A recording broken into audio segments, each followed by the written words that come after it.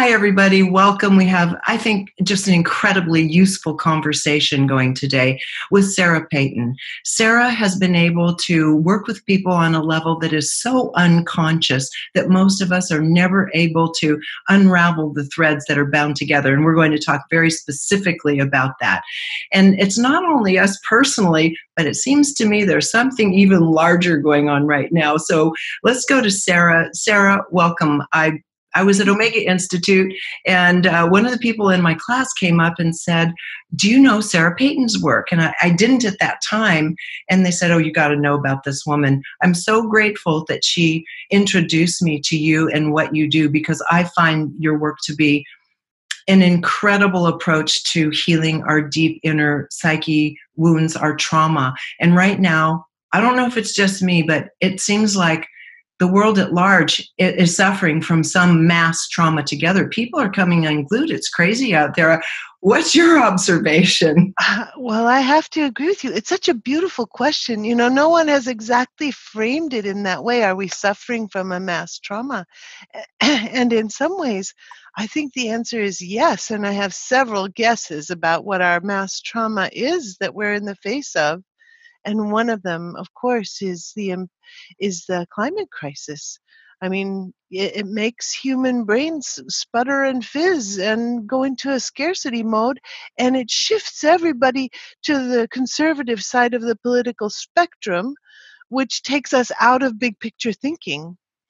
And Interesting.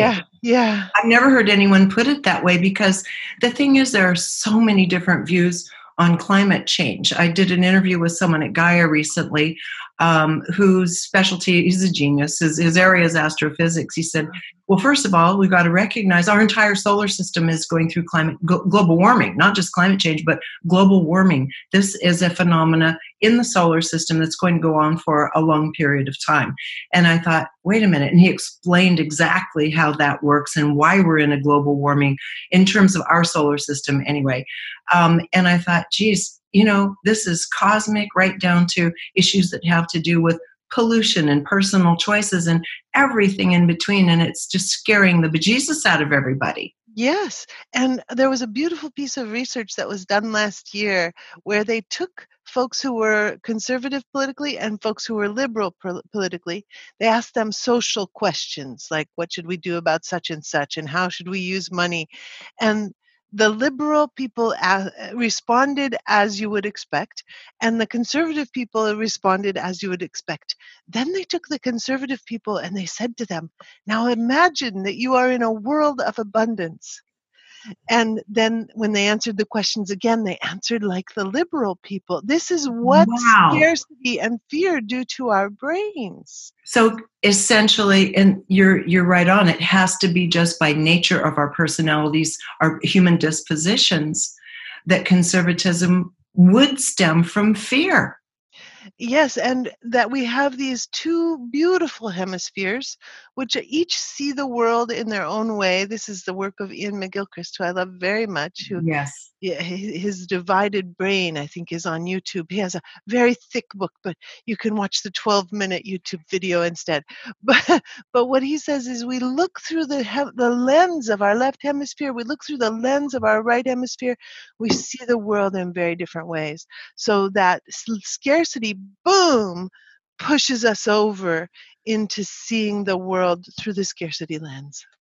I just have to say thank you. If we ended the conversation here, you've done a world of good already, because you've helped me and everyone understand why this great divide, the great divide that's happening around the world and all of the Western world and beyond, has to do with this fear of scarcity, this fear that the way of life we've all known is ending.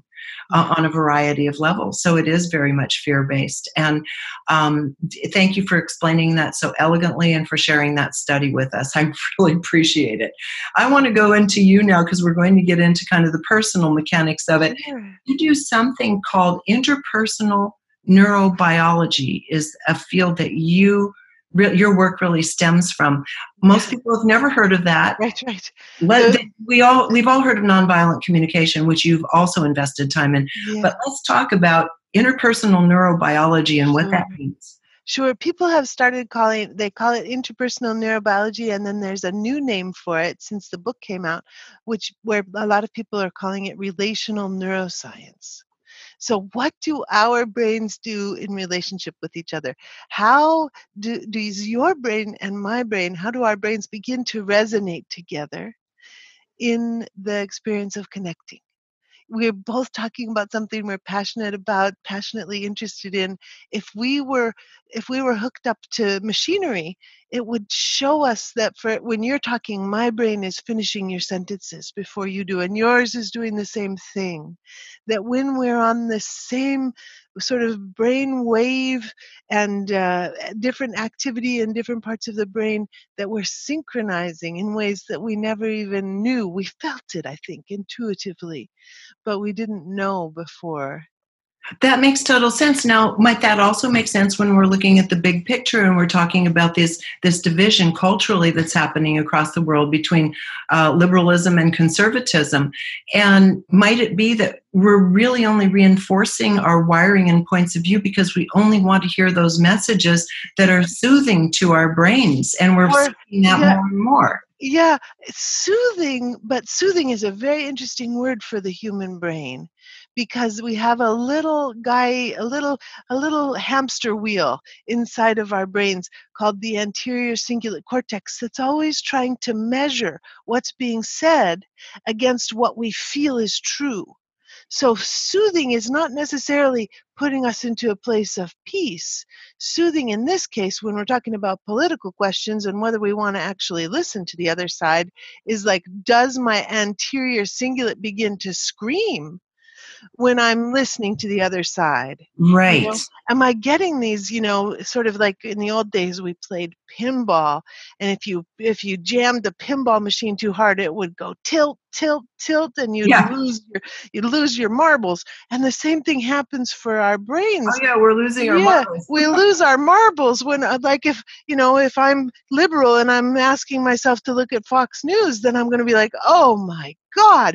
And if I'm conservative and I'm asking myself to look at Democracy Now, then I'm going to go, oh, this is terrible. And it's our interior cingulates that are screaming at us. So the soothing is not, in this case, about peace. It's about trying to get something that's concordant with our worldview. Right. And this leads us to the title of your book, Your Resonant Self. So Yeah. it's trying to find some sort of resonance with itself. And you say that's what this work is about, is our brain trying to find resonance with itself again after a lifetime of trauma. And they can be many traumas. They can be a mild insult to something really deep, a really deep wound. And I loved what you had to say. I listened to a couple of your other interviews on this part of your work. And one of the things that came up was the notion of rage and first of all, the amygdala Yeah. and these various pathways. Okay. And I wanted to know what each one of them are, what each one of these emotions that have Sure. their own kind of pathway are. The notion, the amygdala, is there are two of them on the right and left hemisphere, and they're each responsible for different sets of emotions.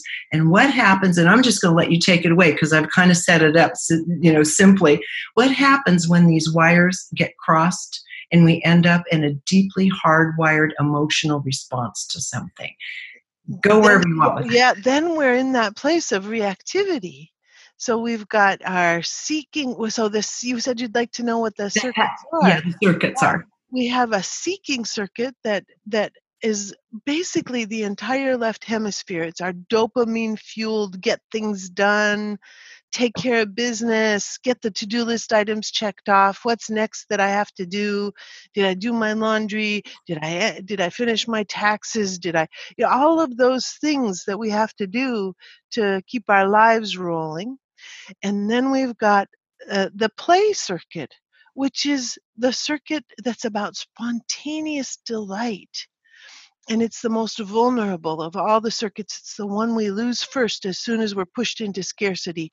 We lose our capacity to play. And play is sort of a magical thing that makes everything else function well.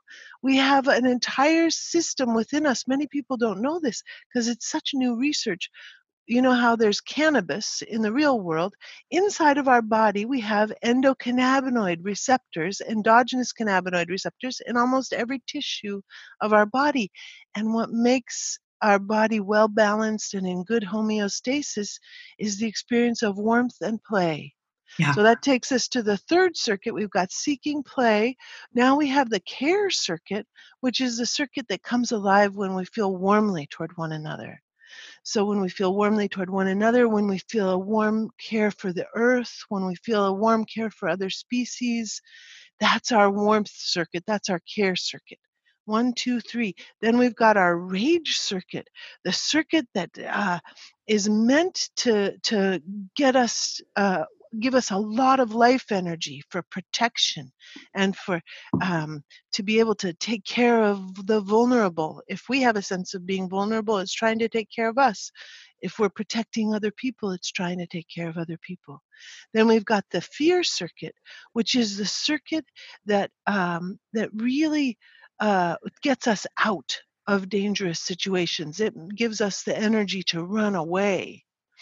And then we've got our sexuality circuit, which is an entirely different pathway. You can imagine these circuits as bus lines going through the brain, going through the brain stem, going through the spinal column, not the spinal column, but the vagus nerve. Just we've got these hookups, these emotional hookups that lines that we're traveling along. So the sexuality circuit is an entirely different set of brain tissue than the seeking circuit. So here we got 6. The other 2 are, we've got the disgust circuit, which is so interesting. We could spend the next hour talking about the disgust circuit. It comes very much alive in the politics that we're talking about, because our leaders tend to try to mobilize our disgust circuit to make us fall into line with whatever their particular ideas are about what should be happening. So using words like vermin or infestation when we're talking about immigrants, for example, that's supposed to make our Deplorables. right, Big mistake. Yeah. exactly. Yeah, that's supposed to make our disgust circuit kick off and then make us stop thinking. Yeah, so we need to take care whenever we hear our leaders and our media using these kinds of words, because those words are meant to disable our lovely human prefrontal cortex that has the capacity for long-term consideration. Yeah, Interesting. yeah. Okay, we have one more. And we have one more, and my brain is just fritzing out. I wonder what it is. Oh, one of them, okay, so there was an abandonment, That's it. You aloneness. remembered it. I That's right. remembered that. Alarmed aloneness. Yeah. Yes. Panic grief, the circuit that kicks in for little mammals when they lose their mothers, Yeah. and that comes alive for us when we lose our partners to divorce or death or heartbreak or our children, yeah, are You know, separated from us. I heard you talking about that one. So you were in one conversation where you were talking about the work of, I believe, Beatrice Beebe, Oh my God. who I know you have a lot of respect for, and her work sounds amazing, where she talks about what happens to the brain development and the relationship between an infant and its mother. And you had something really interesting to say about that, about what happens up to the age of 4 months and then after that. Yeah, by the age of 4 months, we have internalized what were our mother's easy facial expression responses to us. So if So up to 4 months, we have all of our own expression as an yeah, infant. we're born, yeah, as a newborn infant, we come out with the complete continuum of each facial expression along many of these very circuits that we've just been talking about. So we can do a little bit of fear, we can do a lot of fear, we can do a little bit of sadness, we can do a lot of sadness. And so there's this entire continuum of emotional expression that shows Spontaneous up, delight, yeah, play, all of that. Yeah. shows up on our faces. Mm-hmm. But for humans, it's very hard for us to be outside what other humans can do with us. So if you've ever been the only one crying in a room and you remember that you maybe felt a lot of shame, that's an example. Or if you all of a sudden you're riding on a bus and you're reading, all of a sudden you break out in a shout of laughter and everybody stares at you, you're completely not in congruence with the rest of the humans that are around you. And these moments can be intensely shameful. And this is what happens to little babies is when they're outside what their mother can easily reflect, it's almost like they get electric shocks of cortisol that stop them from going outside the facial expression or vocabulary that their mother has. So whatever the limitation is in terms of their own trauma and development in the mother is going to, it sounds like almost automatically be passed. Now we hear that, there's ancestral shame and there are ancestral patterns that are passed down through the baby, but this is very specific neurological response to these things.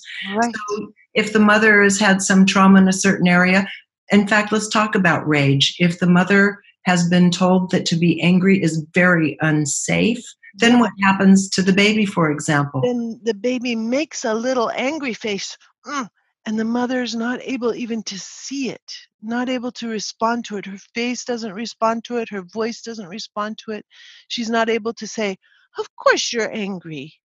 She's only able to just gloss it over or turn away or do something else. And the baby learns very quickly on an internal level, not even verbally. This is way before words that we're coming with this limitation of our facial expression vocabulary. Way before words, the baby learns, oh no, I shouldn't be angry.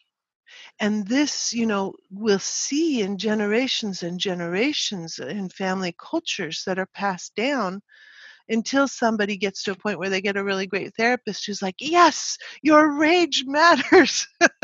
Or they read my book, or they... Yes, because you do talk about this in Your Resonant Self, your new book. Let's talk about rage a little bit more, because rage and fear both are often circuits that get crossed over with other circuits that you would think, well, that's unfortunate. You had something really good going. It intersected with this through some trauma, and boom. And please explain the rest of it to us. Right. So let's say get crossed. Yeah. It's so interesting. Let's say you live in a home where your dad is under a lot of stress, maybe had a traumatic childhood himself, isn't okay with laughter, isn't okay that the laughter makes his rage circuit go. He's got a wiring between his rage circuit and the experience of other people being in their play circuits. There's an automatic rage response that then, for the little ones, means that their play circuit gets wired with their fear circuit. And so every time that they move into a little bit of delight, then they have a crashing neurobiological hit that says, this is going to be really scary. Somebody's going to get hurt. We should not laugh. We should not play. And we can carry this, of course, for decades, as you mentioned in the very beginning when you introduced me, without even knowing that we're carrying these deep kind of contracts that we live within. Yeah, I mean, when I was watching one of your interviews with Seuss, my husband, we were normally I'm not particularly prone to self-reflection. Okay, I'm just not. I've never been to therapy or anything. It's like seems okay to me. As I was listening to you, I thought, wow, yeah, oh boy, sure see where that got wired in there, because you explain it in a way that is approachable to our rational mind, and at the same time is very warm, embracing, and allows for kind of not just self-acceptance, not forgiveness, self-acceptance on these traumas that we've experienced. And this, let's talk about the place. You talk about the place for rage and anger in life, in that it's actually part of a life force, that there is indignant, righteous indignation and anger, for example.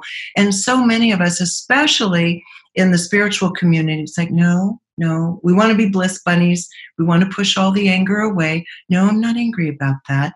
And then, of course, later on, something starts grinding in your stomach and you blow up at a stranger. So let's talk about the proper place that you have seen of rage in the human uh, life force energy experience. Yes, here's the question. Do we get to say stop? Do we get to say that? Is that something that's like a, because this is the movement of rage. It's like it's here. It's like Yes. no. And so we can tell, you can probably tell just by watching me, all of the watchers, if you have a horror reaction to me doing that, you've probably received some messages that rage is not going to help you be safe and belong in your circle. So how do we begin to step into, how do we reclaim the power and the beauty of our capacity to take strong action to protect ourselves and others? And one of the things that seems to be really important as I travel around the world and teach this is for people to realize that we all have a rage circuit, that it's not Right. some mistake, that there's not something wrong with us that we get angry. It's supposed to be here. It's supposed to help us. You say it has to do with self-protection and advocacy. Yeah. So, yes, talk about that a little bit more, because most people don't equate rage and anger to those two things. Right, right. Well, as we become grown up people who are no longer infants, then we start to be able to use our words. You may have remember your grade school teacher saying to you, use your words. But it really is a very powerful thing to begin to use our words. There are circuits within our body of emotion that are coming up. And when we name the emotion that we're experiencing, then the whole body relaxes. It's like there's a completion that needs to happen between the information that's coming up from the body and going to the amygdala. You mentioned the amygdala a little bit ago. It's a little organ deep inside the brain where the emotions come through in different tracks on these different bus lines of the circuits. And so for if something bad is happening, if a little kid is being hurt and we want to take action to protect the little kid, we need our no. We need this life energy that comes up and says, "Hey, this is not the right thing to be happening." And and and as we become acquainted with our own circuits, they don't take us out of our own window of tolerance. This means that we don't lose our cool. We don't lose our head. We don't lose our capacity for rational thinking. Instead, we're like, oh, I feel the anger. Some action needs to be taken. What is the best action for me to take now? And then we have so much more access to our life energy, because one of the other things, you said that we like to be bliss bunnies, but one of the other things we really like is we like to have full access to all of our energy, and we like to have it all flowing and to know it's all there. It's almost like if we refuse our own anger, we're refusing one of the hues of our rainbow of life energy. It's like we're turning the crank and getting that faucet turned off, and then we've only got purple and green and yellow, and there's no red in our rainbow. Well, what happens when we perpetually suppress rage? Gabor Mate, whose work is stunning, believes that when we perpetually suppress rage, we become ill. That closing off that life energy makes us vulnerable to disease, that it makes us vulnerable in so many ways to different kinds of big diseases, big diagnoses, cancer and heart disease, and pulmonary disease, and so on. That the more that we have access to our no, and he has a beautiful book called When the Body Says No, that writes exactly about this phenomenon, that we need to be able to. It's like knowing that we exist, and the rage circuit lets us know, yes, we exist. These are our boundaries. This is what we're willing to accept. This is what we're not willing to accept. Thank you for that. I think everybody will relate to that. And now let's look at the notion of abandonment, which oftentimes it's said that the single greatest collective fear of individuals is the fear of abandonment. Let's Yeah. talk about that and what happens when it crosses over with some of the other circuits. Well, abandonment is is that grief panic circuit. It's the circuit that the little animals experience when their mothers are taken away from them, that we experience when someone we love dies, that mothers will experience when their children go off to kindergarten or go off to college, or fathers will experience in these same situations. So we all kind of know what this is, but what's so interesting is that we have a nervous system state of alarm that I call alarmed aloneness, that is not fight or flight. So in our language, we ellipse the alarmed aloneness. We say, oh, our nervous system, it does fight, flight, or freeze. It does fight is anger, flight is fear, and then the third thing is just freezing because we're helpless. And if we never name that we also have an alarm state as human social beings when we lose one another, when we lose contact with one another, when we lose resonance with one another, when we lose the physical presence of one another, if we never name that we have a state of alarmed aloneness, then this circuit that I was talking about earlier, where the body connects with the brain and everything relaxes, the relaxation never comes. Some people walk around with anxiety for decades. Anxiety, one of the flavors of anxiety, is alarmed aloneness. And so if we just say, oh, this is anxiousness, and we're never able to say to ourselves, Sarah, would you like a little acknowledgement that you've been lonely for many, many years? And then you notice what happens with your body when you actually name this.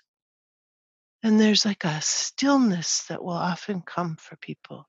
When I'm out traveling and teaching, this is what people often tell me is the most important thing that I have given them, is the capacity to name their alarmed aloneness.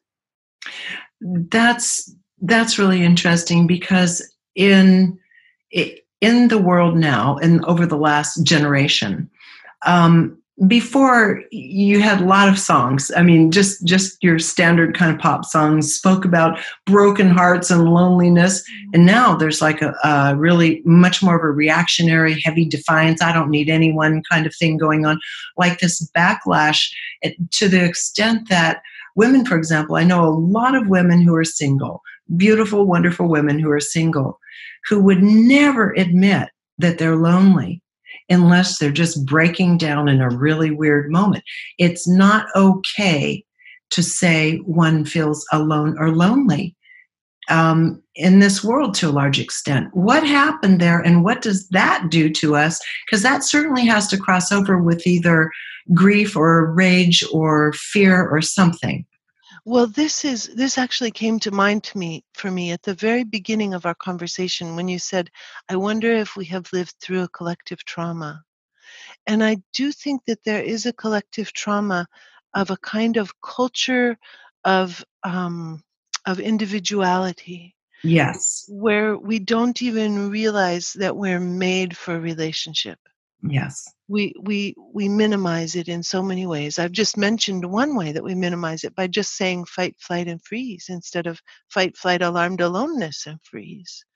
And we have all these Hollywood movies of the lone hero saving the day and doing it all, and making it through and surviving, and making the right decisions at the right time and having luck. And I mean, that's our hero, whether we're men or women. That's our hero. um I just want to say, or fluid gendered. That's our hero. Is this one lone hero, instead of us seeing ourselves within this beautiful web of interconnection.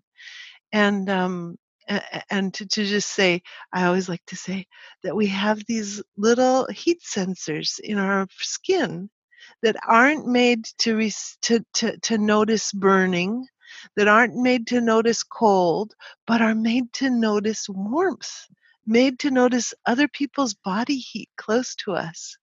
So there's something so soothing for human bodies. We're made for community. We're made for sweet, joined, connected community, and we change entirely when we experience it. So this too, I think, is one of the collective traumas that is a part of this. It's almost like a shame around admitting the vulnerability that we need one another. Yes, yes, absolutely. And what's interesting about that is that the shame is another level of this very same circuit.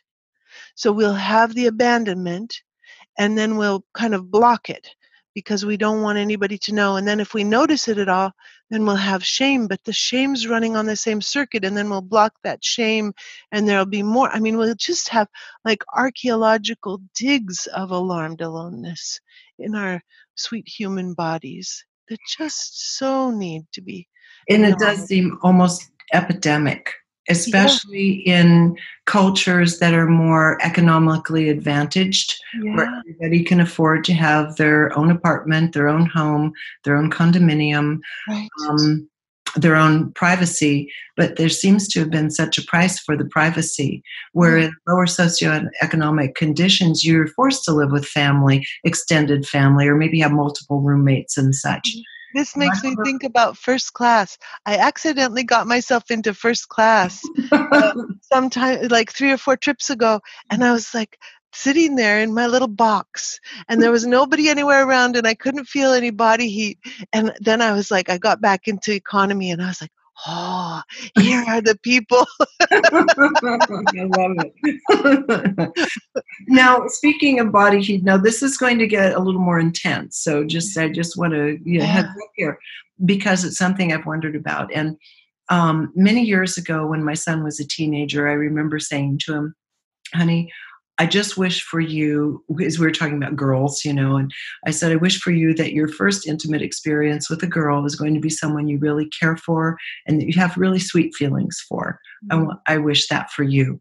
And the reason I said that is because of having noticed what happens with boys who end up in a situation where they get a girl drunk, take advantage of her, maybe multiple people have sex with this girl or whatnot.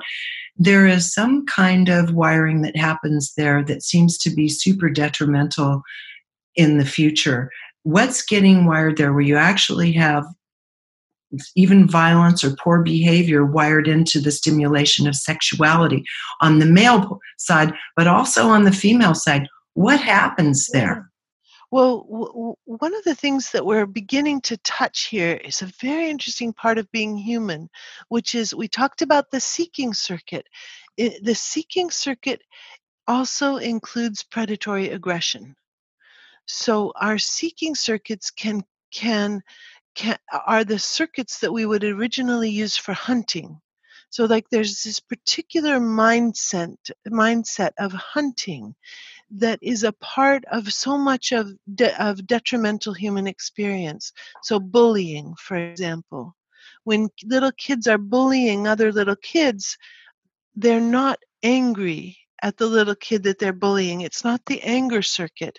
It's this shift into predatory aggression in the seeking circuit. So cruelty, um, aggression, hostility, contempt, bullying, uh, verbal abuse, and also sexual violence are all part of predatory aggression. And of course, when you have the sexuality circuit and the seeking circuit linked together in this way, then you can get some of this wiring that's really intensely kind of terrifying in many ways, that we as humans have this capacity to shift into a place where other people don't really exist for us. And what's so interesting about this is when we have the sexuality circuit and the seeking circuit linked together, neither of them on their own are very good at seeing that other people really exist. Interesting. Other people become targets rather than remaining human. So that's a whole swath of our human experience that's really important and interesting and hard. Yeah, and it's interesting too when you look at it socially, in that you have people in positions of power. And I'm not speaking about our current situation, I'm speaking about throughout history. Oh, sure. You have Yeah. people, and mostly it's men who have been in positions of power, unless you have your odd queen here and there. And so, in this power with the ability to essentially order the world the way you want and have access to anything you want, it seems that those wires get crossed all the time with sexuality, and people do become objects. And also, you look at the feminine side, which is how to gain security through your own sexual appeal and seeking your own power base through men like this. That's a really kind of screwed up dynamic. Yeah, it is. And I also don't want to completely wipe out the possibility that women have their own predatory aggression Yeah, that they can do. also be linked with sexuality. It's Yeah, much more common in our world to see it with men, but just I don't want yeah, to completely take away our own capacity for women-centered violence. Um, yes, yes, it yeah, happens. yeah.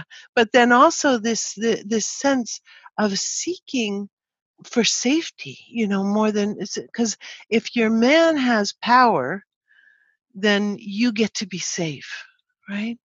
And it's a strange way of being safe. And the more power that we have as a couple or as individuals, the less access we have to the circuits that provide us with the information that other people exist. It's very interesting. Study after study, even with Monopoly, showing that when people win at Monopoly, they become increasingly less empathetic with their with their co-players. Really, if Yeah, even yeah, if they're persistently winning. yeah. Yeah. If they rig the game a little bit so that the person is consistently winning, Yeah, then they gradually lose more and more empathy, more and more connection. Just with Monopoly money. This is a human phenomenon.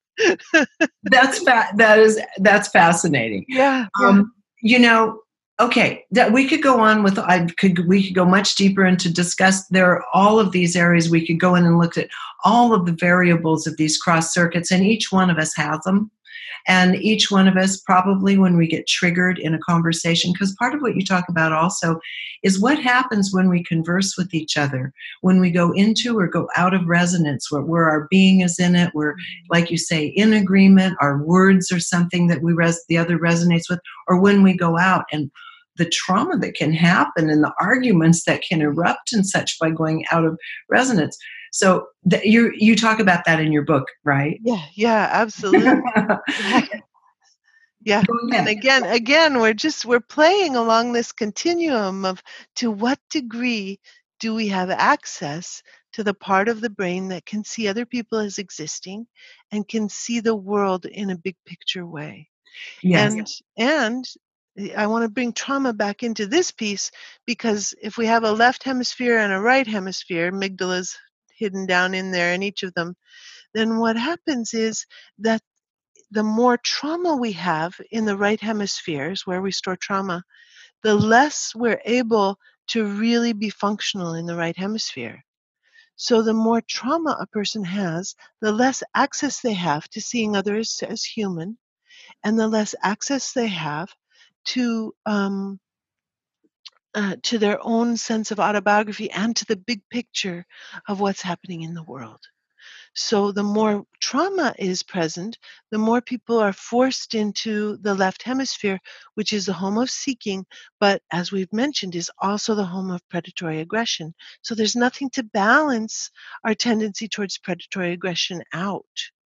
So again, when you said, are we in the presence of a collective trauma that's really impacting the human race? The answer is so big a yes. Yeah. Okay, well, I think we all feel it. We're seeing evidence of it all the time. People who normally, can say, "Hey, I can see their point of view," can't see each other's point of view anymore. That it's almost.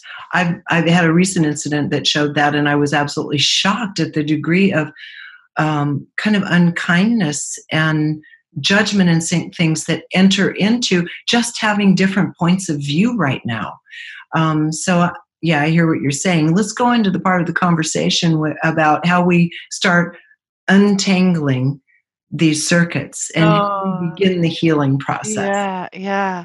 So the healing process is something. It's such a beautiful thing about human brains. They love to be disentangled. So as soon as somebody comes with a facial expression, a gesture, words that say, "You make sense," yes, you make sense, then we begin to see our brains kind of unspooling and disentangling, and we begin to be able to make meaning in deep ways. I mean, there may be listeners on this very show who had the experience of an aha when I named alarmed aloneness, and when I said, "Do you need acknowledgement that you've been lonely for years?" Even that little bit begins to disentangle the circuits. It lets the grief panic circuit know that it exists, that it's valuable, that it belongs, that its experience belongs. And as we bring acknowledgement to our emotional experience, we can feel the brain changing. It's such a beautiful sensation, this experience of fluidity. This is what I do. I travel around and I teach about trauma and I teach about how we heal it, and we do a little bit of work with somebody in these large auditoriums and in smaller classrooms, and the person will say, "Oh, I remember when we did, a person had been had been doing some sort of little art project, and their teacher was contemptuous, and we went back through time and space, and we acknowledged for this is just a little trauma, right? We acknowledged for this little girl, "Oh, I wonder if in this moment you were ashamed and lonely, and if you were really sad, and if maybe a little angry too, and if you need some acknowledgement for the complexity of your experience."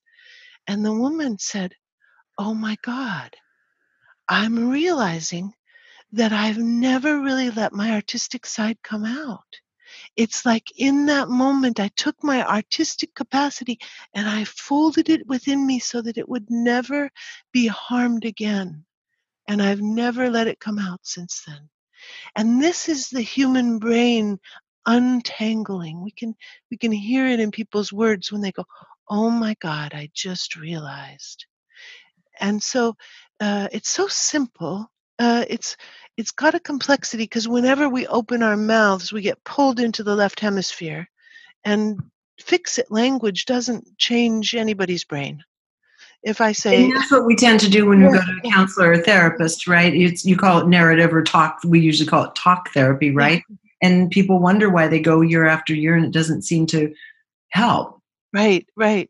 It will only help if whatever kind of therapist we have, might be a talk therapist, might be a body worker, might be a Reiki practitioner, if that person is with us and we have a sense of them being with us, and we're like, "Yes, I make sense. Oh, that makes sense." And they're not telling us, "You should think about this differently. If you just look through this lens, then you'll be okay. If you just connect with God, you won't have to think about this anymore." None of that, none of the fixing, but just that simple presence is what makes humans heal.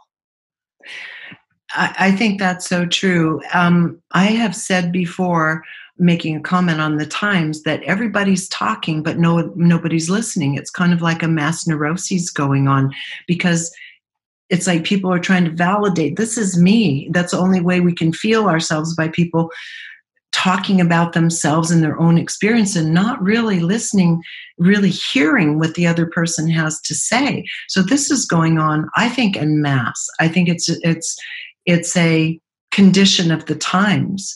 And so this might be to this estrangement, not only with ourselves, but each other, and feeling so lonely. It's so true because, as trauma has its effect and takes our right hemisphere offline, and as we're pushed into this left hemisphere, also by our fear, by our scarcity, this is the I place. I.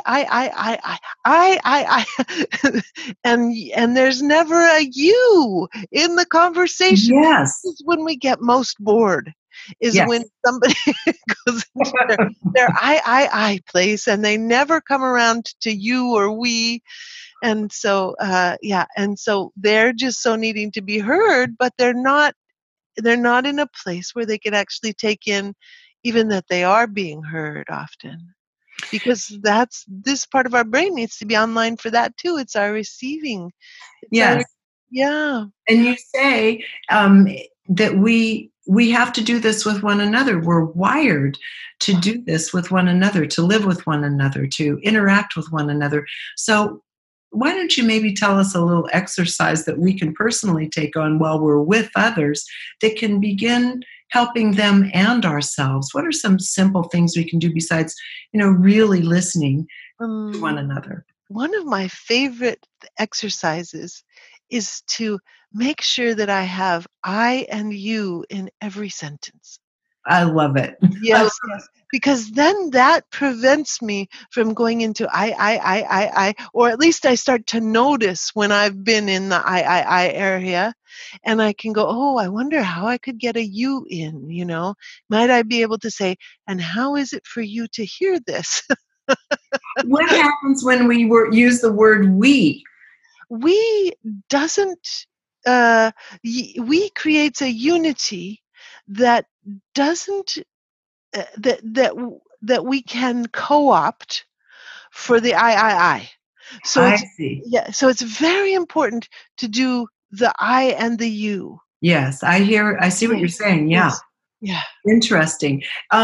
Your book, tell us a little bit about how your book is structured so we understand this, because people will want to be looking for it and they'll want to be looking for you, except, Oh. well, you're a popular woman. You're booked out forever, to 2021 or something. So there must be some other people doing what you do, but you teach a lot of workshops. So let's talk a little bit about what you do, what you offer, and where people can find this kind of work Oh. on a private level. Yes. So for the private work, the best thing is to go to my website. We mentioned yourresonantself.com, which is where you get the guided meditations. The book is structured as a very warm and cozy journey through the traumatized brain, so that we get to hold each of the after effects and consequences of trauma with self-understanding and self-compassion. It was written, I actually wrote it during the period while my son was dying of trauma. I had an older son who was adopted, and he had had such terrible trauma when he was a baby, and we weren't able to figure out how to resolve that, and we lost him to alcoholism when he was 33. And it was the 5 years that he was struggling and we were struggling, and I was trying to find a way.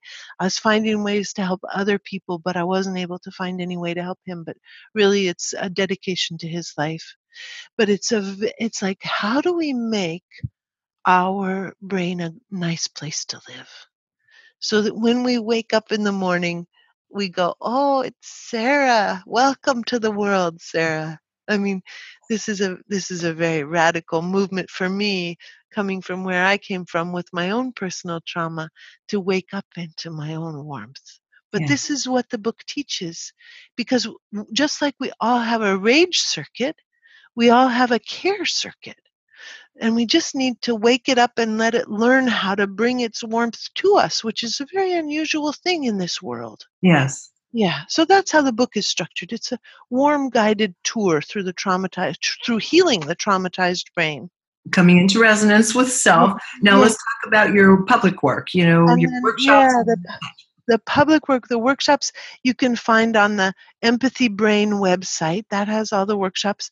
If you want to hear webinars, every month I take a subject I don't know enough about, and I do a deep dive into it and talk about the implications for resonance and connection and attachment and healing trauma. So though that's something that's always available. To come be with me in person, I travel and teach all over North America, all over Europe, so you can find me somewhere in the world and come hang out with me. And then Have you trained other people to do this and work? Yeah, on the Empathy Brain website, there's one-on-one sessions with a lot of different practitioners who also do this work. So you can work with unconscious contracts and time travel empathy and have some help in making your traumatized brain a sweet place to live. I love it. Sarah, any final thoughts before we go? Because this is a lot for people to chew on, and I hope we follow up. A lot of us follow up with it. Normally, I always read the book before I interview someone, but it didn't arrive in time, and I'm not a big Kindle fan. So I've just listened to enough, but I haven't had the pleasure of reading the book myself. So I'm really looking forward to it. Any final thoughts on this that we need to take away today?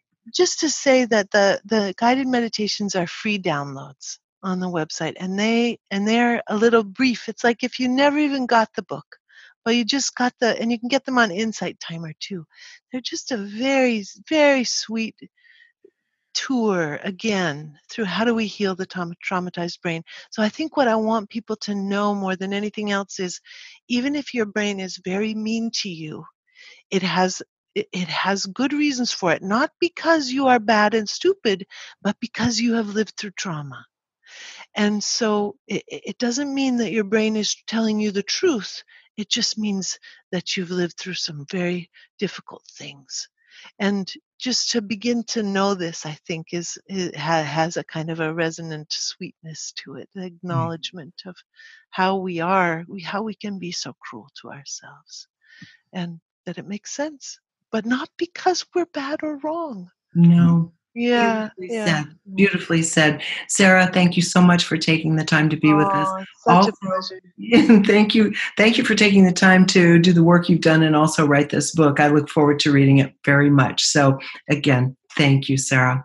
Thank you so much. Again, you can go to Sarah's website, Your Resonant Self, to look at her book. And the other website, Empathy Brain. Is it Empathy Brain? Yes, Empathy Empathy brain, one Brain. word, yeah. Empathybrain.com, and check out her other work and her workshops and so forth. Again, the chance for us to begin treating ourselves with a little more kindness and a little more warmth, which I think every one of us can use. Until next time, thank you for joining us here on reginameredith.com.